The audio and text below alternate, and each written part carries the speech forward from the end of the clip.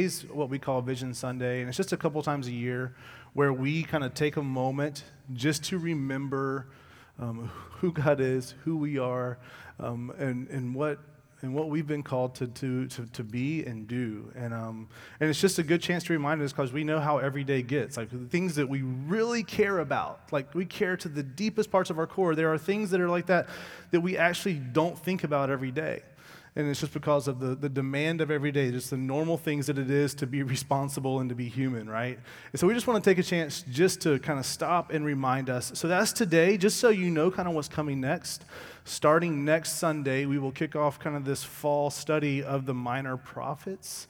And they're called minor because their writings are shorter, not because they were like less effective, right? Their writings are just shorter. But we're going to do kind of this high level view of 10 of them. And so it'll be covering one a week. So it'll be a really fun kind of survey. And really what's great about doing this is we get to see kind of just the consistency of our God. We get to see his character. We get to see who he is. We get to see how he's never changed. We also get to see the consistency of the story of humanity and how we don't change on our own. And when we are left to ourselves, it usually goes bad. Actually, not usually, it just goes bad. But in God's grace and love and mercy, we get to see him over and over again rescuing and restoring and being patient and entering in and interceding. So it'll be an adventure of a few months leading us up to our Advent season that we study through the minor prophets. So pretty excited about that. So today, Vision Sunday. Again, like I said, it's just a chance for us to, as a church, as a family, because that's kind of the marker of our identity is this shared family, this that we are responsible for each other, that we are brought into the family of God through Jesus, that we're people called together to a specific place here in this city and kind of in this area in a specific time. Like I just said forever, I was more so that this journey is lifelong, but we know that kind of most people will not be a part of the bridge until the day they die. Some point God will call them on, and we kind of celebrate that sad. Like we kind of have gospel kind of tears and goodbyes. Like we have one going next week. Next week we're going to be commissioning Lauren Turnham as she's preparing to go to the mission field. And like we kind of have this posture that we are all sent, and it's not so much do I go, it's more so do I stay, right? And but we do know that for whatever time God has you here, we have a purpose of being together, and so we are called together, and we just want to remind us of how we are to live. So some of you are new to the community, new to the bridge, or kind of just here today for support, and that's great. And whether you've been pursuing Jesus for a long time and walking with him, or that's either you're just kind of here checking it out for the first time, or you are here as a friend and an observer that just is kind of being a good friend and don't really believe that, I want you to know that that's great. Like it's just a blanket statement. That's great, and there is space for you here. And I pray that today, that just hearing kind of the truth of God, which is actually his heart for us, hearing our attempt to pursue and live that out well, in humility and sincerity and courage is encouraging to all of you. And if anything, it leads to deeper thought, to more honest kind of pursuit of what is right and true and good, and maybe even entering into sharing that with other people if that's not something that you are doing right now. We want to journey together well.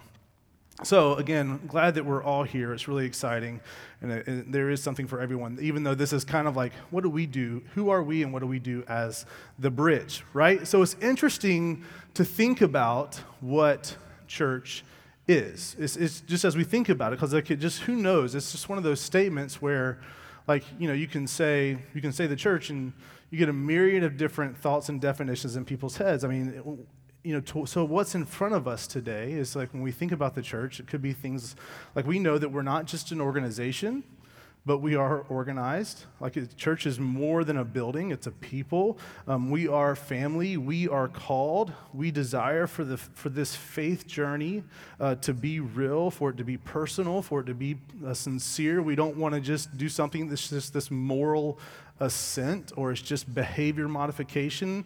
If we're going to engage this, we want it to be real. We want it to be personal. And I think that's a universal kind of desire when it comes to our spirituality. And we think about us as a church, we want to be and we need to be rooted in truth and grace. We have to bring both of those together. The church, we know that the church doesn't exist just to provide services to your life. We're not just kind of an agency to provide for your kind of specific desires and needs, which is interesting. But it's also not just activities to participate in.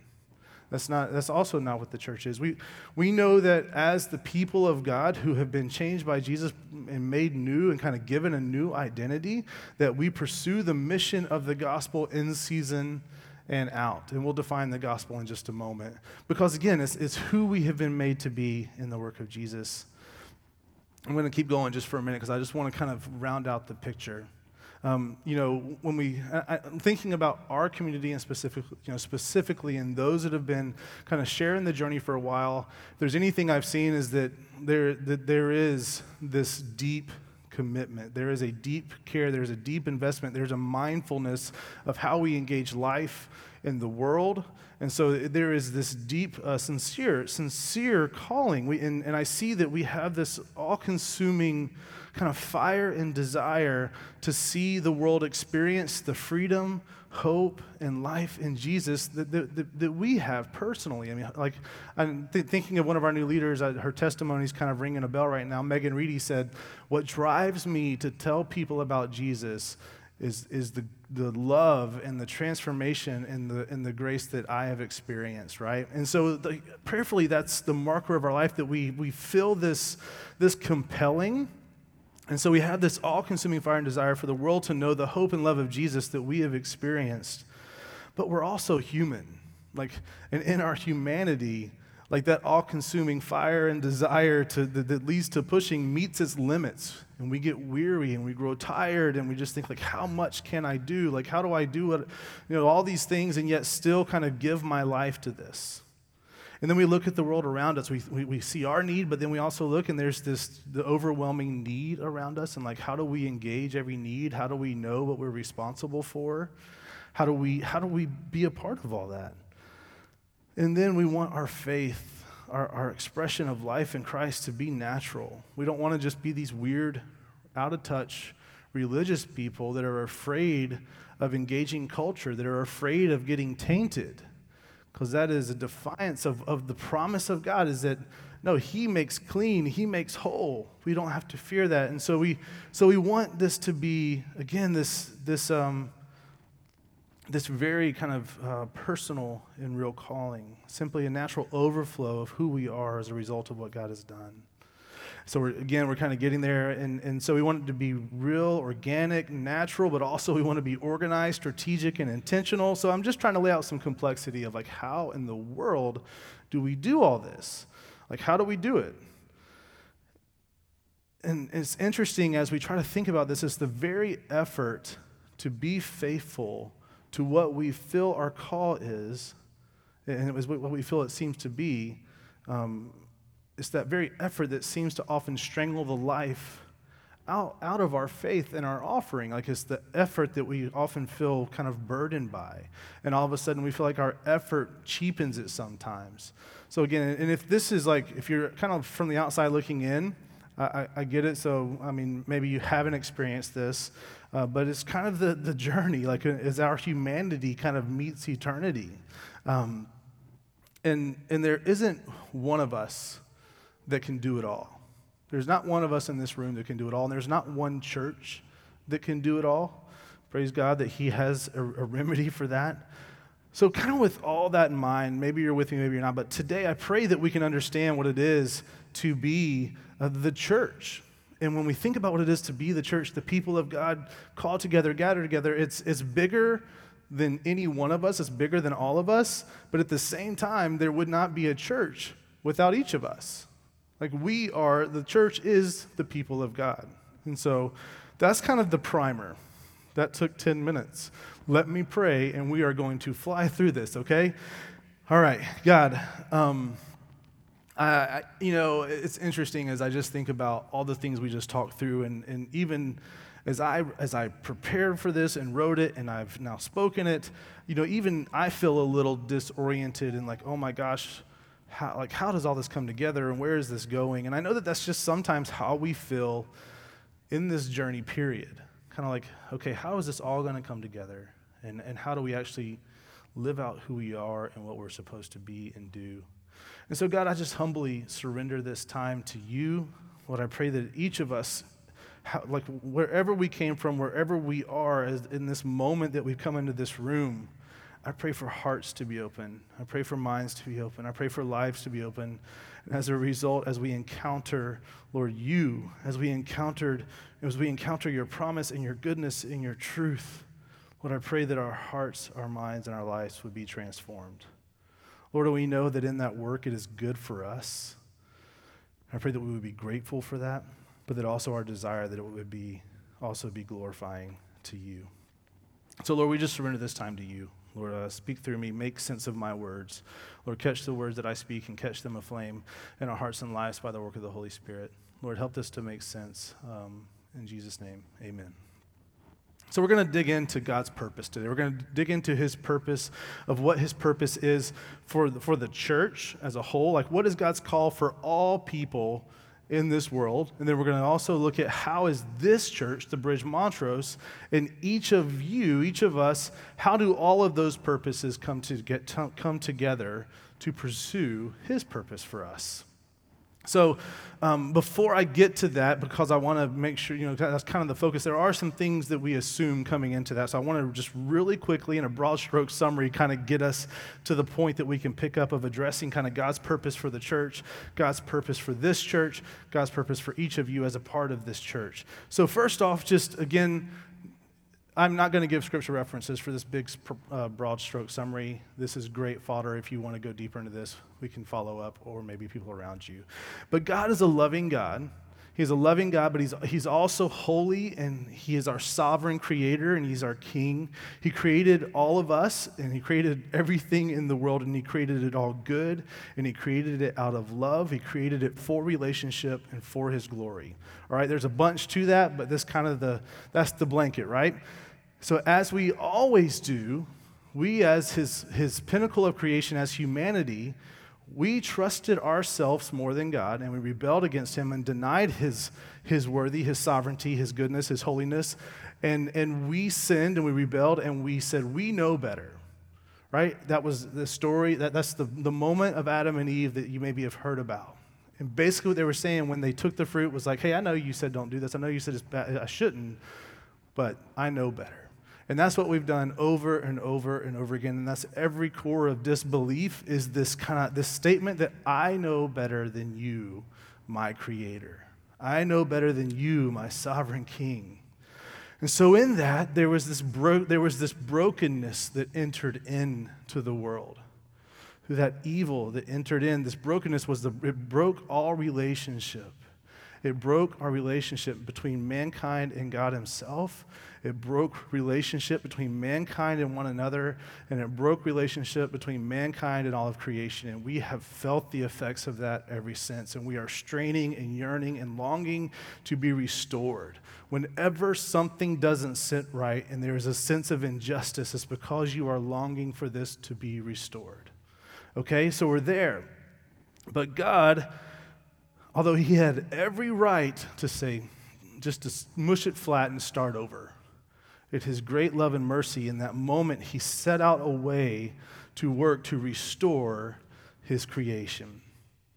And he's been doing that ever since. It culminated in Jesus. Jesus came to bring the right rule and reign of God into our midst, to where we are experiencing the blessing of wholeness and peace once again through Jesus. He sent Jesus, his one and only son, to take on our guilt, to take on our punishment, not just to say, okay, I'm not going to hold it against you. He's saying, I'm going to give you the innocence of my son Jesus so that you are actually innocent, because a good judge never acquits the guilty, and a good judge never condemns the innocent. Right? And so God, as our righteous king and judge, had to make it right. And he couldn't just say, I'm not going to hold it against you. He's saying, I'm going to make it as if you were never guilty, because I'm giving you the righteousness and innocence of my son Jesus. And so as we surrender and believe, we come into that. That's our new identity. We are not guilty. We are not rebels. We are not outcasts. We are made whole. We are innocent. We are adopted as sons and daughters into the family of God, heirs alongside Jesus. So it is through Jesus working through the church that God intends to bring the message of eternal hope and salvation to the world. That's where we're at. That is his number one strategy, is to use his people living as a family, as his image bearers, going and multiplying his image across the face of the earth so that people would know him, that he is good, that he is loving, and that he can restore them in Christ. So in short, God loves his creation because it is his.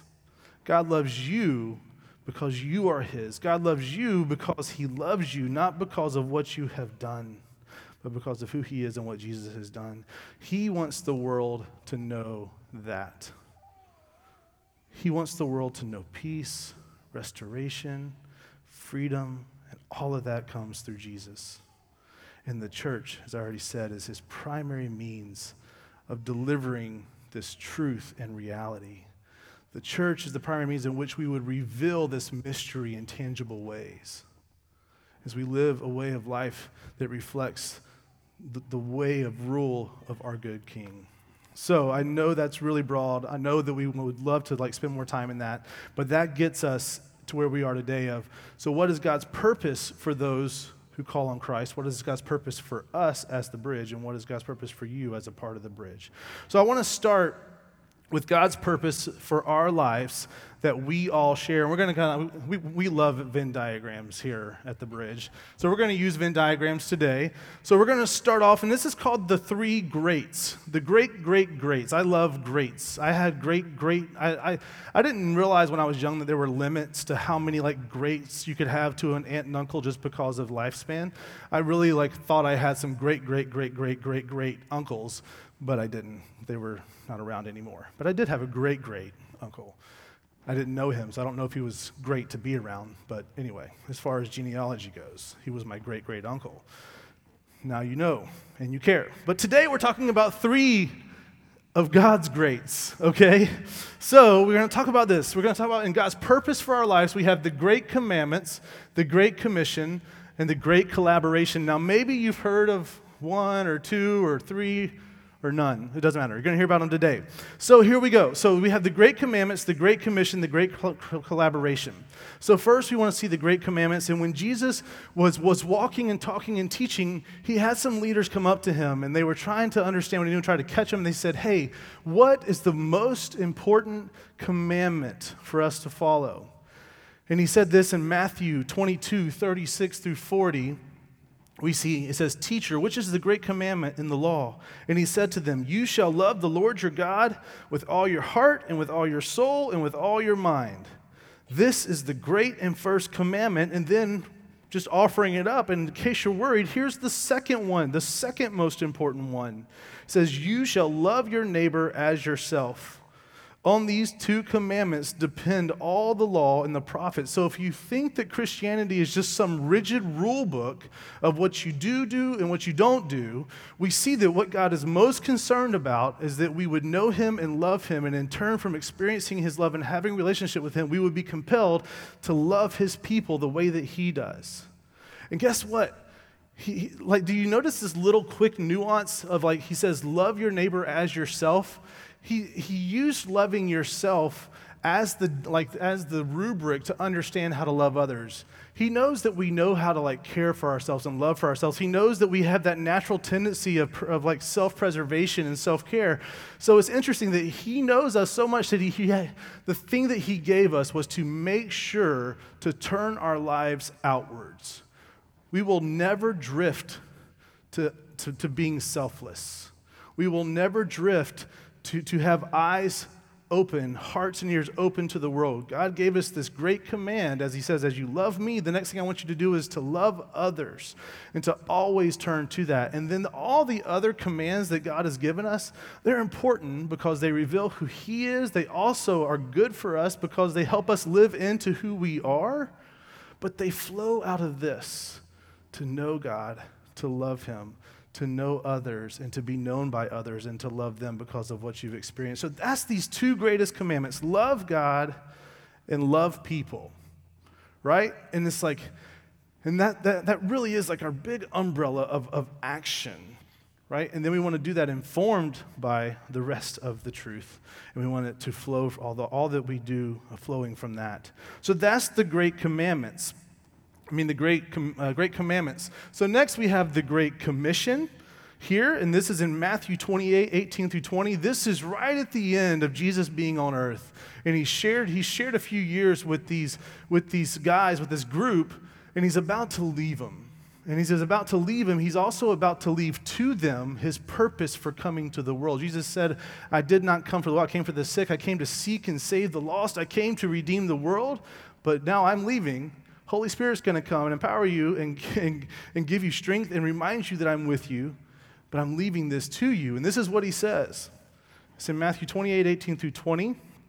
We're going to put that up there. It says, and Jesus came and said to them, all authority in heaven and on earth has been given to me. Go therefore and make disciples of all nations, baptizing them in the name of the Father and of the Son and of the Holy Spirit, teaching them to observe all that I have commanded you. And behold, I am with you always to the end of the age. And so we see this term, he says, go and make disciples. And what he's saying, go, be the light of the world, live in a way that manifests the manner of the Messiah, that lives out in the flesh who Jesus is, which is God in the flesh, right? I want you to go and do that, and I want you to help others to come to know that they need a Savior and that they can know Him. A disciple is a follower. So to make disciples of Jesus is someone who has acknowledged Jesus as Savior and Lord and said, I can't trust myself to fix it. I trust Him to fix it. Remember what we laid at the beginning. All was broken, but in Christ all is restored.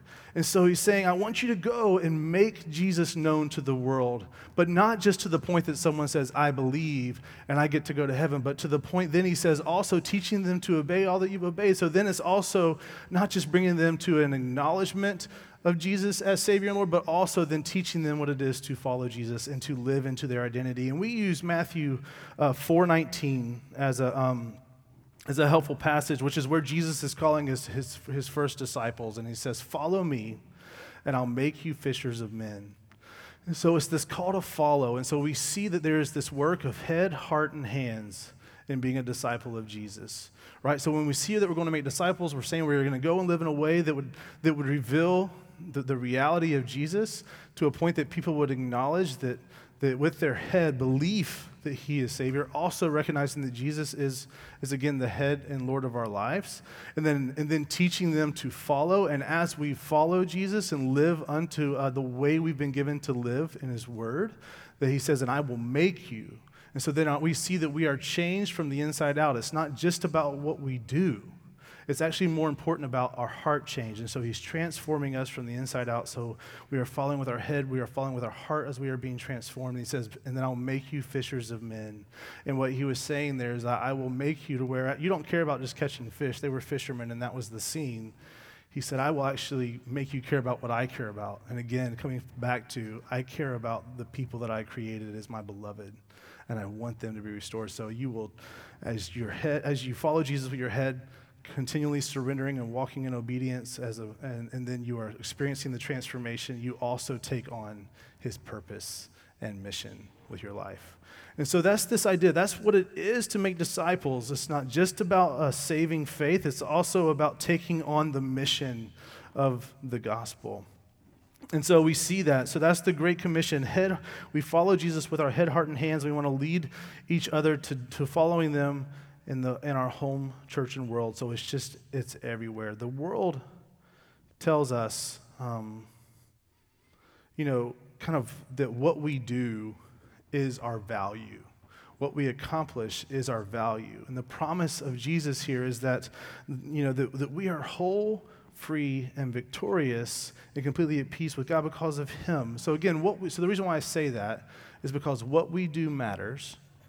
What we do matters, but what we do does not again, gain us favor with God. It does not make him love us more because, going back to what we said, he loves you because you're his. He loves you because he loves you, because he loves you. And so why we care about how we live, following Jesus in obedience, is because we have been made new, we've been brought into the family, and we are living out what it is to be who we've already been made to be, right? That's perfect. Get it? Ravi Zacharias said that really well, probably better than I did. He said, what we do does not define us, but rather what we do is a result of who we are. At the same time, what we do leads us to experience more deeply who we've been made to be in Christ. So making disciples says, follow me as I follow Jesus. It's just that simple. And it's leading others to follow Jesus with our head, heart, and hands in Home Church and World. And we want you to understand this. If you are in the journey with us and you have acknowledged Christ as Savior and you're following him, we want everyone to kind of embrace this understanding that every Christ follower is a disciple maker, as we see here in the Great Commission, and every disciple maker is a missionary with a mission field to claim. Understanding that your purpose is where your feet are. Is from here to the ends of the earth. And so we would just want to encourage everyone to consider that and pray that. So we have the Great Commandments, then we have the Great Commission, and maybe this is a new one. We have the Great Collaboration. And we see this in John 17. John 17 comes from this moment. It's called the Upper Room Discourse, and it's this last moments that Jesus had with his disciples before he was arrested and then beaten and flogged and taken to the cross. So he knew that was coming. So what he's doing is preparing them for that. And he's preparing them for all this to come after that. And this whole chapter of John 17 is this beautiful prayer that Jesus prayed. And it's this just very pastoral, caring prayer, but also charging prayer. And he's praying for not only the disciples that are there with him, but also for all those that would come after. I want to read verses 20 through 23. Jesus says, I do not ask for these only, meaning those in the room with him, but also for those who will believe in me through their word. That's everyone after that, including us here if you have called on Christ. He says, I pray that they may all be one, just as you, Father, are in me and I in you, that they also may be in us, so that the world may believe that you have sent me. The glory that you have given me, I have given to them, that they may be one, even as we are one. I and them, and you and me, that they may become perfectly one, so that the world may know that you sent me and loved me, even as you loved me. So there's some interesting repeated themes in this passage. And we see God's desire, again, for this intimate relationship with us.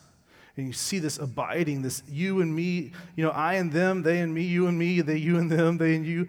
And then you see the result of it, so that the world may believe that you've sent me, so that they may be one, that they may become perfectly one. And we see that from the very beginning, God's intention for his people was this one of shared journey, this great collaborative work that, yes, God's grace is sufficient for any one of us, and he sustains us very personally, individually, but yet the full experience of his grace and love, the full expression of his love and truth in this world is meant to be experienced and expressed together. It is through this great collaboration, this knitting together of the people of God in the body of Christ, that the world will know God, that the world will know that we are one, that we will be made one. And this expression, this kind of messy, because we're messy, but yet it's vulnerable and it's courageous and it's loving and it's selfless. This is the picture from the beginning.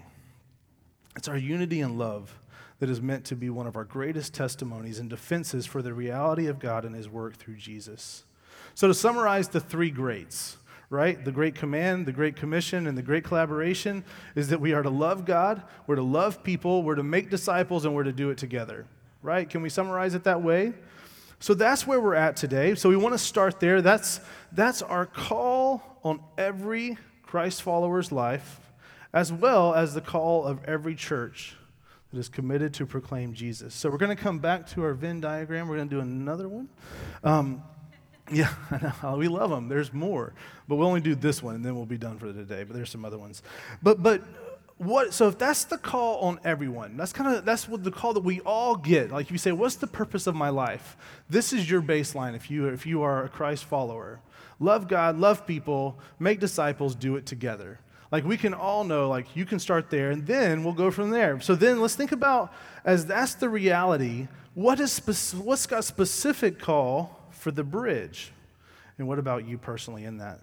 So I want us to see how this all comes together. I'm starting to think maybe I would have been an engineer if I wasn't in ministry being a pastor, because I've realized that I really like seeing how things work and how it kind of really so I've kind of had this thought of like the mechanics of our faith, like how does it actually all come together? And so that's what we're going to see today. God's ultimate purpose, the bridge's specific calling, and yours and my specific calling. So that's what we have here. We have the great cubed, the three greats, great. We have the bridge Montrose, and we have you. We're going to work through that real quick. So we've already seen the three greats: love God, love people, make disciples, do it together. And we see that again, so we can put that summary up there: love God, love people, make disciples, do it together. Eventually there will be an arrow pop up to the left that has that, and you'll see it. And that's a great calling, but as a local congregation, we have a more specific opportunity. We as a church have a unique calling because of who we are together and where we live. And so it's great. We come underneath this great, but yet we have some very personal and specific nuances of how we get to engage that. Because we are a church of people that live in the Houston area, typically kind of urban. Inner loop is kind of is what makes us up. We're a people that prize being sincere and relational. I'm just kind of putting some of the things that mark some of our uniqueness that will kind of shape our personal calling as the bridge. We are passionate for the gospel to transform our world around each of us in a very personal way. We take seriously that God is personal. We take seriously that his word is powerful and true, and that God is worthy of all glory and honor, and that life is a process. And I'm speaking in we inclusive terms. I want you to know that if you're not there yet, you are still welcome to come and journey along and kind of and just sincerely kind of seek. But by the way, it is not our job to change anyone. It is our job to pursue Jesus, let him change ourselves, and also if there is change to happen in you, to let him change you. But that's not my job or anyone else's job here. So we get to pursue that together. But we take seriously that God is personal, his word is powerful and true. And that's where our mission statement comes from, that we commit to a journey of transformation together toward Jesus for the glory of God. And so another unique thing about us that's new is that we are a church that gathers in Wharton, dual language, pre-K through 8th grade academy. And because of that, we actually have a brand new kind of little nuanced opportunity of what it is to be the bridge to extend, again, the love and truth of Jesus to the world around us. So these are some unique things that come into it. And as we think about like maybe just a shorter way to summarize something that we would love to see happen through us, we want to see gospel saturation through transformational community. And so real quick to define those terms, gospel is simply, like the word gospel itself is good news. You can have gospel about anything. Like for me, I like the gospel of Blacksmith Coffee. I love Blacksmith Coffee, and I want people to know how good it is, and I tell people how good it is, and that's good news, because come get one of the best cups of coffee in town. They have really good food. The baristas are really cool. They don't make you feel bad for not knowing. They love to educate in this comfortable environment, and there's free Wi-Fi, and so right, that's good news. That's the gospel of Blacksmith. But when we talk about the gospel of Jesus, we're talking about the good news of God accomplished in Jesus Christ that we've already been talking about, right? That Jesus came down and claimed us. God didn't make us change. God didn't make us become something so that we could be acceptable. He sent his son Jesus to do the something in us that needed to be done that we could never do. So that's the good news of Jesus, that he is the one who accomplished, not us. He is the one who makes us whole. So we want to see gospel saturation and when we say saturation, what we're talking about is where every man, woman, and child have an encounter with Jesus in word and deed every day.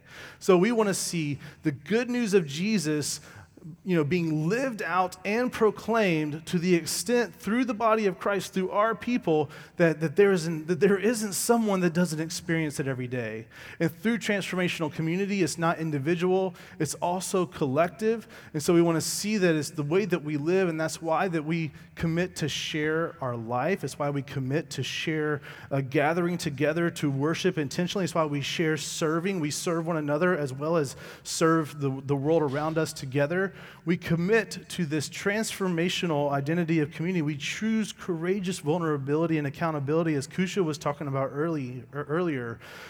Know this, all the things that we do, our Sundays, this right here, our groups that we've talked about, we also have this thing called huddles that we encourage people to go even deeper in, which is really just personal relationships, sharing their journey, their spiritual journey around Jesus together, personal discipleship. So all of those things, and they are only meant to be a conduit for the grace and truth of God in Jesus to work what he works. And so is this transformational community is really that we are being transformed, and as we are being transformed, those who are around us will encounter Jesus and they will be transformed. So it's all about that. It's not about program. All of our programs exist to prayerfully support that, to create space and to equip and to teach and to create environments of care and nurturing and encouragement. We are about people. It's about people. So again, we want to encourage you to be a part of those things if you want to enter into the journey with us, not for the sake of earning a badge of involvement, but for the sake of sharing this journey so that we can see gospel saturation through transformational community. So we as a church have a unique part of God's global mission because we gather well and we scatter well. And we see that even like here at Wharton, even though not all of you live in Montrose, there is an opportunity for you to come alongside and help increase our capacity to serve Wharton because they're observing us and we have such a great opportunity to love and serve them well. So it's a really exciting thing. So as we see, we have this overarching umbrella: love God, love people, make disciples, do it together. We as the Bridge have some ways that we're specifically made up because of each of us kind of being here and where we are. But then also one more really important layer to God's mission is each of us. Just as the church has a unique part of God's purpose, we see that it's the same for each of us. You're part of the Bridge if you've said, hey, this is my people, I'm journeying with you, because hopefully you see that we are attempting to honor God and we are attempting to lift up Jesus and we are attempting to pursue God's purpose and you resonate with the way in which we are doing that. That's why you're here. It's important that we all own that calling. It's important that we find a sense of unity around that. But it doesn't stop there. It can't stop there. Otherwise, you're just managers. You're just managing something. You're coming along and doing something someone else asked you to do, and that would be a disservice of us to you. Each of you has a very specific calling that comes from how you were created. Some of it's just from the moment that you were dreamed up and put together. You were created to care about certain things, to have the abilities in certain areas. Then there's also, each of you have a journey up to this point, the highs and the lows, the victories and the destruction. Each of those things have shaped you. Just your experiences of where you lived up. Did you grow up in suburbia? Did you grow up in the country? Did you grow up upper middle class? Did you grow up low income? Did you grow up through turmoil? Did you experience abuse? Did you did you have a silver spoon all your life? All of those things shaped us, and they are uniquely part of God working in us to shape us to who we are. And because of that, you will uniquely be able to meet certain needs. You'll also care about things that others don't care about. And so that's part of our beauty of the body of Christ. The beauty of the body of Christ is its diversity, and that we don't try to all be exactly the same, right? So we stand in unity under the three greats. We come into unity kind of feeling this common call as a people in this place and this time, but your uniqueness must be expressed. And I don't know if I've ever actually used this categorical term, but it seems appropriate. That's not in like the snowflakey sense of like we're all unique and we all deserve whatever the common commentary is.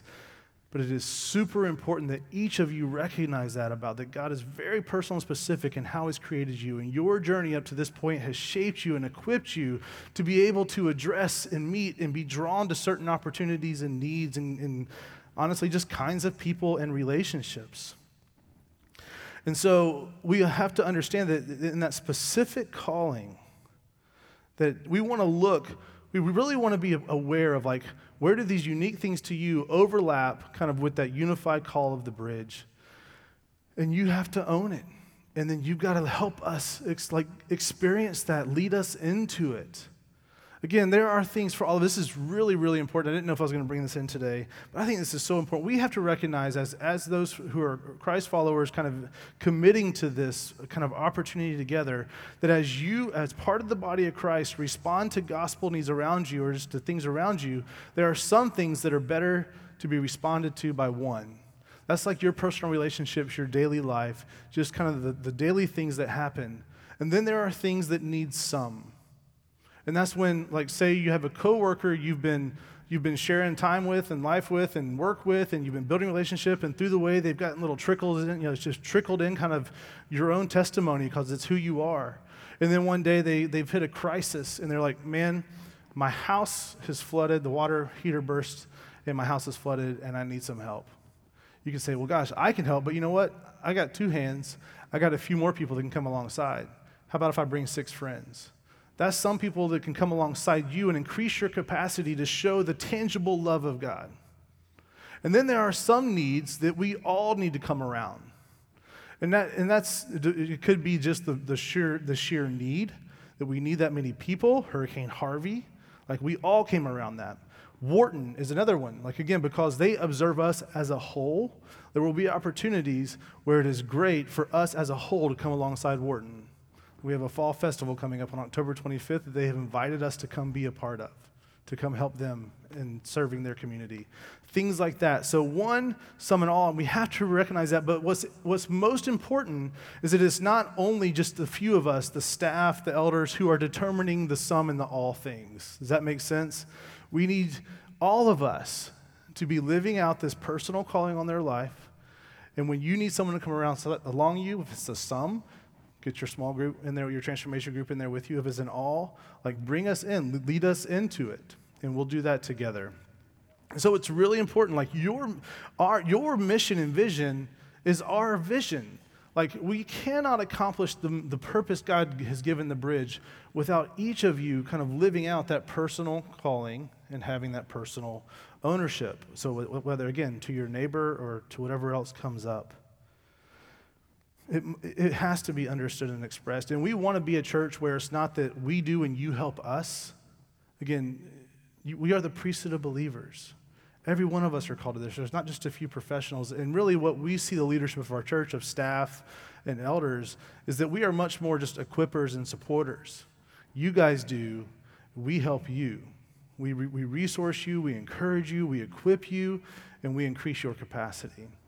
And so that's the picture of us, is that we come under God's great call in our life, the 3 greats, and then we as a church find unity in the way in which he's wired us and given us specific opportunity, and then you have to own your specific part. And here's the deal, it's not just about, if all we're concerned about is your own personal calling, and that's what's king and that's what matters most, then that actually becomes kind of idolatry, that like that's what brings you value, it's what brings you identity. So we have to be careful about that, but it's also not just about the collective vision and call of the bridge, and all that matters is that you buy into that, because then that denies the uniqueness of which you were created. So it really is like if you're rowing a boat and you have one oar strapped in, what happens? What happens? Feedback. Circle. Thank you, Matt Janot. Can count on you. So you go in a circle. So you need both oars, right? And you need both oars to kind of work in tandem. You need them to work together. That is this picture of we as a church has this collective kind of unified call, one oar, but also you must be expressing and owning your personal part of it and bringing it together. And that is what will bring us to a place of seeing gospel transformation, to seeing movement as a people in this community. So we need each other, and we help get each other to the need in our world, but we also, this is how we care for one another. It's not just up to a few to care for one another. As the priesthood believers, we're also shepherds of one another, and shepherds care for their flock. And so, yes, God has charged a few of us to really kind of be the stewards of the flock as elders, but yet it is not just ours. It's also yours. We are all sheep and we are all shepherds. I love that imagery. In one moment, we will be the one in need, and Jason will be encouraging me. Then I will turn around, and Bob will be in a season of need, and in the very next conversation, I could be the one encouraging him. So it's not just about mission, it's also about the way that we live out this reality that we see in John 13:35 that says, they will know that we are Christ followers because of our love for one another. They will know that we are his because of our love for one another. So it's also the way in which we see a church that is cared for, that is resourced, that is equipped, that is encouraged. And it takes each of us worrying less about what I'm getting out of it and worrying more about how the people are around me. And are they being loved and supported? Am I loving them unto Christ and not just in some other way? So we all need to own the mission of God and what he's given us. So here is my prayer for us, trying to land the plane. I pray that we each take seriously the call God has placed on each of our lives, and that we feel a sense of unity of how God has called us together for the gospel of Jesus. And that each of us digs into our own wiring and calling to see how we can express the full beauty of the body of Christ. And if I ever say anything that kind of makes it sound like I'm saying, like I just think about what I just, that each of us would take seriously. If that hits you at all, like, well, is he saying I'm not taking it seriously? Know this, that these kind of statements come from me reflecting on myself. And I'm like bringing y'all into it with me to comfort myself. And so it's more so that I just know my tendencies. I know how I ebb and flow with energy and focus and strength and all that stuff. And so, and also just how I lose sight of sometimes of the pervasive call in our life. And here's why I pray this for us. Because as we've already said, God is a God who loves his people, who loves his creation, and he wants them to know him. He's a God, he's a relational God who wants to be known. We see that in what he did in Jesus. He's proven his love for each of us in this extravagance of grace through Jesus, this extravagance of mercy. And grace is getting the reward that you haven't earned. Mercy is not getting the consequence, the punishment that you do deserve. And he's shown us both of those so much in Jesus. And he is a God that wants to know us. And he not only desires to know you, he desires to be known by those around you every day. We are his workmanship. Every single person created was created in God's image. And as those who are in Christ, we have been restored to his ambassadors, to his dearly loved children, to the cloud of witnesses, to his plan A for delivering the reality of the gospel to the world. So my prayer is that as a result of this, we would be kind of stirred up to live with expectancy. Even though there's this repetition and mundaneness and constant drip of responsibility on our daily lives, that as we wake up and walk out the door, that we would have our eyes open and we would expect in some way, in a supernatural way, for the Holy Spirit to empower and invigorate us as Acts 1:8 says this, but you will receive power when the Holy Spirit has come upon you. And then what does it say right there? What does the Holy Spirit do? He makes us witnesses. You will be my witnesses. And so I pray that as we walk out, we would have this sense of expectation that somehow today the Holy Spirit is going to use me and prompt me to live out the truth and reality of Jesus and how my life has been changed, but also to proclaim that we would expect for the words to be demanded from our mouths to tell someone that God loves them, to ask someone their thoughts about Jesus, to enter into a risky, the risky relationship, and the only risk is that we fear rejection, right? That's all I'm talking about. That we will be able to lay down that need for self-preservation and validation and say, I remember what I have experienced. I remember the grace and love that has washed over me, and I cannot imagine going through a day without looking for an opportunity to invite someone else into that.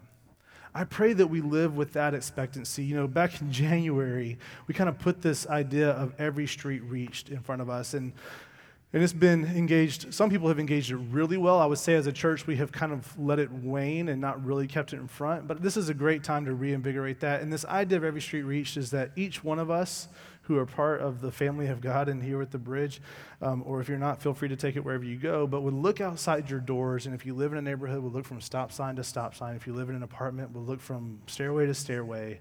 And again, claim those people, and just as people that you would love and shepherd, maybe like if you want to put it in terms of like, I will be the chaplain of my street, or the shepherd of whatever terminology works for you, but then you would be intentional and prayerful to say, by the end of this year, we've got 4 more months, 3 more months, whatever the math is.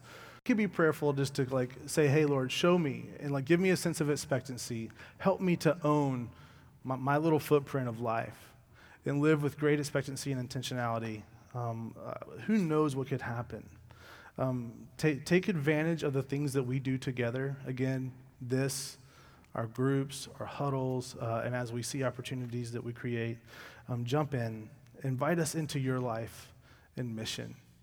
See something, say something, you're a part of it, and lead us to those opportunities, all for the glory of God and the good of those around us. Let me pray. God, I thank you for